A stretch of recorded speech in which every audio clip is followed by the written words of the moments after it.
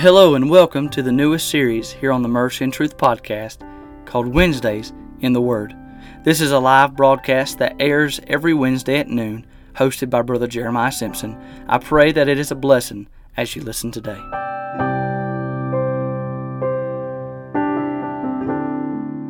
Let's go to the book of Malachi, and let's look at what we're going to talk about today. And I'm going to show you a little bit about what we've been talking about, all right? And so I'm going to do that right now. So we've been talking about the series, Is the Lord Disgusted with You? Is the Lord disgusted with you? And man, I have thoroughly enjoyed this series. I've thoroughly enjoyed it. It's been like 3, 4, part 4, I guess today is. I can't remember. Part 4 today. And so I'm looking forward to finishing it. This will be the closing episode of the series. And we're going to talk about that in just a minute. But let's talk about what we've been through so far. First week, we talked about this in Wednesdays in the Word. We talked about the inquiry that was made in Malachi chapter 1, verse number 6. And we talked about where, I can read it to you real fast. The Bible said, a son honoreth his father, and a servant his master. If then I be a father, where is mine honor? And if I be a master, where is my fear? And we talked about how the Lord made that inquiry, asked that question, where is my honor? Where is my fear? And in that lesson, we talked about how to know if you're losing the fear of God in your life. And we talked about stage 1, which is there on your screen, hopefully. Stage 1 is covering up your sin. Stage 2 is contesting responsibility, where you do not own up to your sin. This is talking about how you know if you've lost the fear of God. And then stage 3 is contrition is delayed, right? Repentance, contrition is delayed, where you're not repenting your sins. And then stage 4 is that this is really when you're going to find out you have lost the fear of God in your life, is when, hey, you are justifying your corruption. And that was part 1 of the series. Then part 2, we talked about the indignation of the priest, where in the end of verse number 6, God said, O priests that despise my name. We talked about how they despised the Lord. That was a short lesson, but man, I enjoyed that one too. You can go back on all of our Facebook here. You can watch all of these episodes, and also on our podcast. If you've not jumped in on it, you can jump in on the podcast and listen to each episode of Wednesdays in the Word. And then another one here. This was 2 weeks ago because we were not able to do it last week. We talked on the insights of how we dishonor and discuss the Lord. And that one, we got in a little hot water on that one, didn't we? And you can read all those, 5, 6, 7, 8 points right there of brazen behavior and failing to give the Lord respect. When our best is not offered God, we dishonor Him. A bad testimony and bad behavior dishonors God. A lack of belief or faith, blaspheming the Lord, a bogus or hypocritical attitude, and then boasting. All those things dishonor God. And so much more, but that's all we had time to hit on. And, we talked about, I really stressed the point of a bad testimony, but I also wanted to stress that just as a bad testimony dishonors God, a good testimony will honor Him and give Him glory. And I thoroughly enjoyed hitting those points right there. But today, we're going to jump back in on the study, and we're going to go to Malachi chapter number 1, and we're going to read verses 6 through 14. 6 through 14. So join in me with your Bible there, and jump in and read some verses with us. The Bible says, a son honoreth his father, and a servant his master. If then I be a father, where is mine honor? And if I be a master, where is my fear? Saith the Lord of hosts unto you, O priests that despise my name, and ye say, wherein have we despised thy name? Verse number 7, ye offer polluted bread upon mine altar, and ye say, wherein have we polluted thee? In that ye say, the table of the Lord is contemptible. And if you offer the blind for sacrifice, is it not evil? And if you offer the lame and sick, is it not evil? Offer it now unto thy governor. This is one of my favorite statements of this whole chapter. The Bible says, the Lord said, offer it now unto thy governor. Will he be pleased with thee, or accept thy person, saith the Lord of hosts? I know I've already hit it, but let me just say it one time. If we took the perspective of how we serve God and how we live for the Lord, if we took that mindset to the workplace, let me ask you a question. Would you have a job tomorrow? I'll leave it there. Verse number 9. And I better leave it there because I don't want to hurt anybody's feelings, all right? But I want you to think about that. If you offered your same work ethic at your place of work that you do to our Savior, the God of all glory, Jesus, the one that died for you, the one that gave everything, left all of glory for you. If you gave that type of work that you'd give to Christ, if you gave that to your workplace, would you still have a job? Verse number 9 says, "And now I pray you, beseech God that he will be gracious unto us. This hath been by your means. Will he regard your person, saith the Lord of hosts? Who is there even among you that would shut the doors for naught? Neither do ye kindle fire on mine altar for naught. I have no pleasure in you." Wow. "I have no pleasure in you, saith the Lord of hosts. Neither will I accept an offering at your hand. For from the rising of the sun even unto the going down of the same, my name shall be great among the Gentiles. And in every place incense shall be offered unto my name, and a pure offering from my name shall be great among the heathen, saith the Lord of hosts. Shall be great among the heathen." Verse 12, "But ye have profaned it, in that you say the table of the Lord is polluted, and the fruit thereof, even his meat, is contemptible. You said also, Behold, what a weariness is it! And ye have snuffed at it, saith the Lord of hosts. And ye brought that which was torn, and the lame, and the sick, thus ye brought an offering. Should I accept this of your hand, saith the Lord? But cursed be the deceiver, which hath in his flock a male, and voweth and sacrifice unto the Lord a corrupt thing. For I am a great king, saith the Lord of hosts, and my name is dreadful among the heathen." Oh man, what strong words here in our text. Man, I'll tell you what, this chapter, I believe sometimes it's overlooked. Malachi gets overlooked. Maybe it's because it's the last book in the Old Testament. Maybe just some of us probably don't, some of us, well, I know where it's at. Some of you probably didn't even know where Malachi was. Maybe I thought I was crazy, said it's a book of the Bible. But this chapter is so important. You know what, we read it in our text, but I want to talk about right here the imperative or the command of the Lord. In verses 9 and 2, I won't read it again just for sake of time. But we see here in our text in verses 9 and 10 that Malachi he pretty much says, beg God to be merciful. He said, I pray you, beseech God that he will be gracious unto us. He says, beg God, beseech God that he will be gracious to us, that he will be merciful to us. That's what he's saying here. And, with the kind of offerings you are presenting to the Lord, how can he be pleased? How can he be pleased with you and show you any favor at all, is what Malachi is saying here. He said, I wish that somebody would just go ahead and close the temple, close the doors of the temple, and these useless sacrifices that are on my altar would cease. See, there were none that would do it without compensation, though.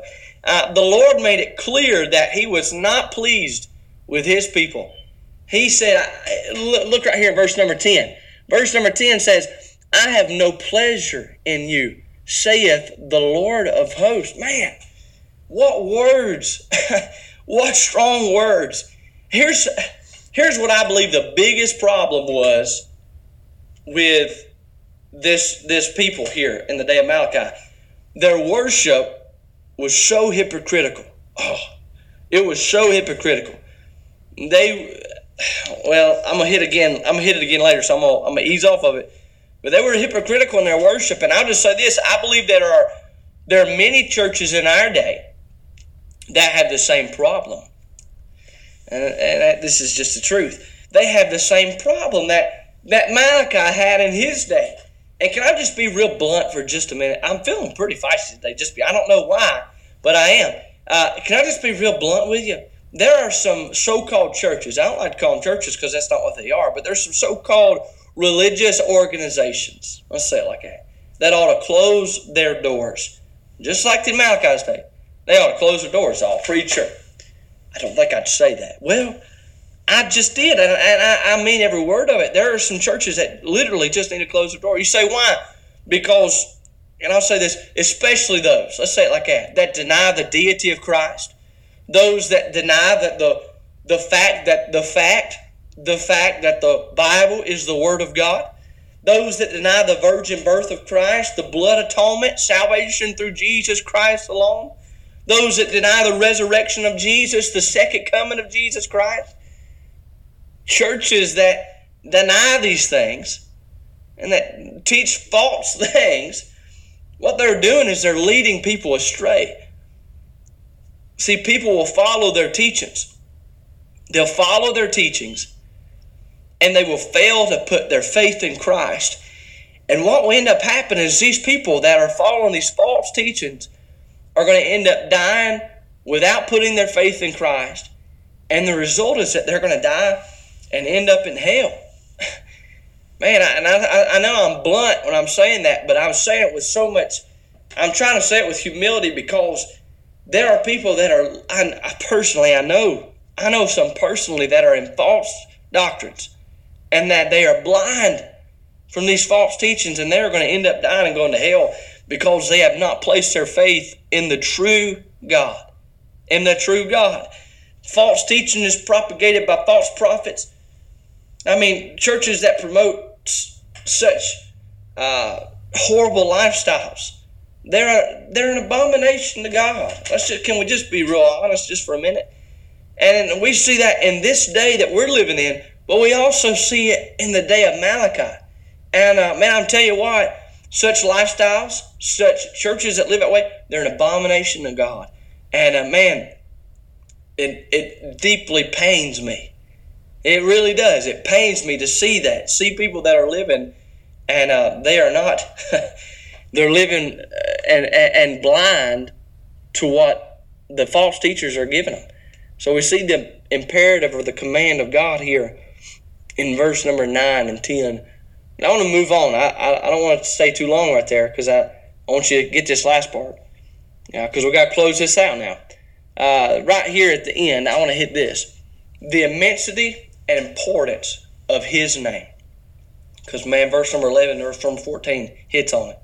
The Bible says in verse number 11, there on your screen, "For from the rising of the sun, even unto the going down of the same, my name shall be great among the Gentiles. And in every place incense shall be offered unto my name, and a pure offering. For my name shall be great among the heathen, saith the Lord of hosts. But cursed be the deceiver," in verse number 14. "But cursed be the deceiver which hath in his flock a male, and voweth and sacrifice unto the Lord a corrupt thing." I'm going to hit that in a second. "For I am a great king, saith the Lord of hosts, and my name is dreadful among the heathen." Now, right here in these verses, the prophet, they predicted a time when Gentiles, now y'all know the difference. I'm not going to labor Jew and Gentile today. But when Gentiles will see the light and become worshipers of the Lord, Jew and Gentile. And hey, that's me. I'm a Gentile. Probably most of you, I don't know, but probably most of you that's watching out there today is probably a Gentile as well. But the Bible said here that God's name would be great among the Gentiles. The Messiah will become king over all the earth, and believers in all nations will worship Him. See, we all know this, but God had a chosen people. Still does. We'll talk about that in just a second. God had a chosen people. Say, who was that? You know, it was the Jews. He had planned to save and bless the entire world through the Jews. But they rejected Him. The Bible says in John chapter number 1, I believe it's verse number 11, that He came into His own, and His own received Him not. His own received Him not. But as many as received Him, to them gave He power to become the sons of God. Now, God wanted to save the world through the Jew, but they rejected Him. They rejected their Messiah, the Lord Jesus Christ. They rejected His message as Savior of the world. And today, God still wants to save the whole world through His chosen people. But His chosen people are not Jews. His chosen people are not Gentiles, but it's simply Christians. He wants to save the whole world through all who believe in Him, Jewish and Gentile Christians. Christians are now His chosen people. Chosen people to glorify His name, to make His name great. And our pure offering to the Lord is our new life in Christ. Our lives are to be a living sacrifice to Him. So let me ask you, that's Romans, book of Romans, but our lives are to be a living sacrifice. So let me ask you this, are you available? This is important. This is really what this whole series is coming to a head right now, okay? Are you available to the Lord to be used in making His name great to all nations? Are you available? See, the mission of making His name great starts very simple. Starts here. Right there. Starts there. That's where it starts. And then it goes to your home. Then it goes to your neighbors in your neighborhood. But it don't stop there.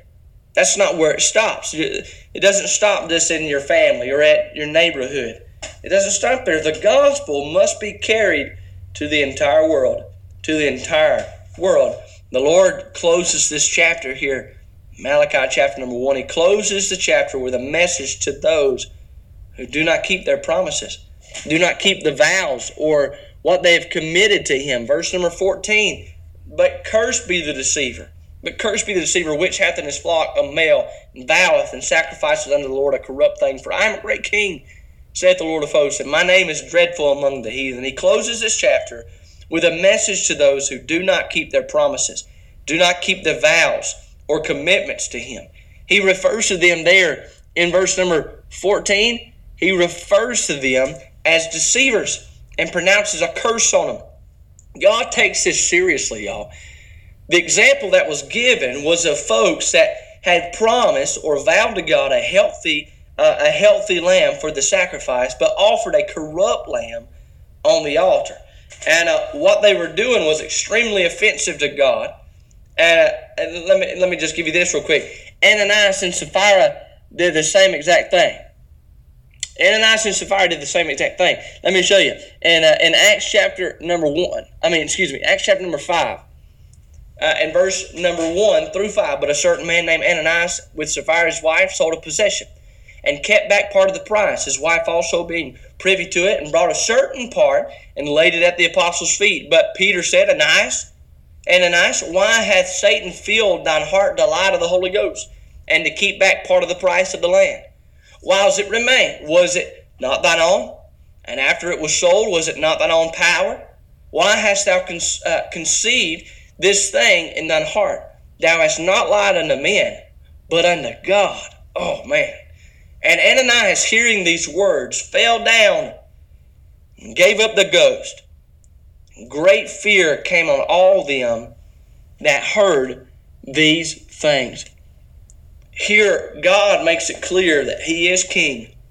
In our text, Malachi, He makes it clear that He is king, that His name is great, and awesome. I don't like using that word, but it's just true. And feared among the world. You say, why is that? Because what He's trying to say is this: He is worthy to be reverenced. He is worthy to be honored. And if we do not honor the Lord, here's the deal: someone else will. If we don't honor Him, somebody else will. I don't know who it was. Growing up, I used to hear this a lot. Excuse me. If you don't answer the call of God, that does not mean that the work of God will not be accomplished. It just means that you will not have a part of it. God will call somebody else if you don't answer to the call. And God's work will be done. God's church is going to live on. It does not need Jeremiah. It doesn't need anybody else. It don't need a specific person. But that's what He longs for. That's what He desires. The whole series is the Lord disgusted with you. And what it's really about, can I just turn it around real fast? This is not a series to make you be depressed about how God is disgusted with you. But it's a series to challenge you to be the opposite. To where not God is disgusted with you or dishonored with you, but God is pleased with you. That's what this is all about. And that's what's important for you to understand. Do you honor God with your life? Do you keep His promises and commitments to Him? Or is the Lord disgusted with you? It's real simple. I told you at the beginning of last lesson, I think, 2 weeks ago when we was able to do this. I told you the Christian life is not always easy, but the Christian life is always simple. And I hope you listen to that. Christian life's not always easy, but it is always simple. And man, this is so true. It's not always easy, but it's real simple. God wants you to give Him everything you have. Everything you have, that's what God wants you to give Him. Every part of you. And here's the question, and I'm almost done. Are you doing that? Are you doing that? Are you giving God everything? I don't know who said it first, but somebody made a great statement one time, and I'm trying to think of who said it, and I can't remember. That's all right, though. Here it is. The greatest ability you can have is availability. All right? The greatest ability is availability. That's it. You say, preacher, I can't preach like Brother Jeremy. I can't either. You say, preacher, I can't sing like, whoever your favorite singer is. I can't sing like that person. Well, I can't either. Come on now. It's easy to bring up all types of excuses. Everything that, it's easy to do that. Let's be honest. It's easy to do that. God doesn't want to hear your excuses, though. God doesn't want to hear that. He don't. He just wants you to be available. You say, preacher, I may not be able to preach. That's all right. Preacher, I may not be able to sing. I may not be able to play the piano. You know what really makes me mad? My dad can pick up any piano, or not pick up any piano, pick up any instrument, and within 30 minutes he can play it. Man, you want to talk about frustrating, because I can't do that. I can't do that, but he can. But you know what? That may not be part of my abilities. But one ability I can have is availability. You want to talk about pleasing God. You want to talk about honoring God. Be available to serve Him in any area that you possibly can. Now, I'm telling you what, if you'll do that, your life will not dishonor God. Your life will not disgust the Lord. Your life will give Him so much glory, so much honor. Good night. I'll tell you what, I'm long-winded today, and that's okay. I'll be all right. I'm a Baptist preacher. You just got to get over that. But I say this, I have got so much help today.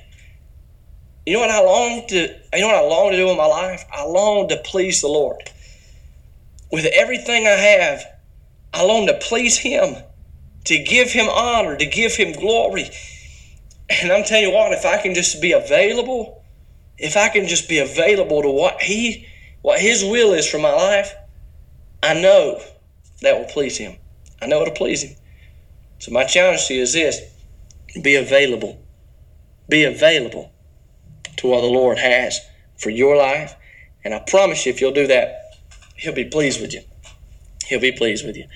Well, thank you so much for tuning in today. Don't miss next Wednesday. New episode, new series maybe. I don't know. We'll have to see what the Lord has for us. But I'm looking forward to next week on Wednesday in the Word. Good day. God bless you. We'll see you next Wednesday.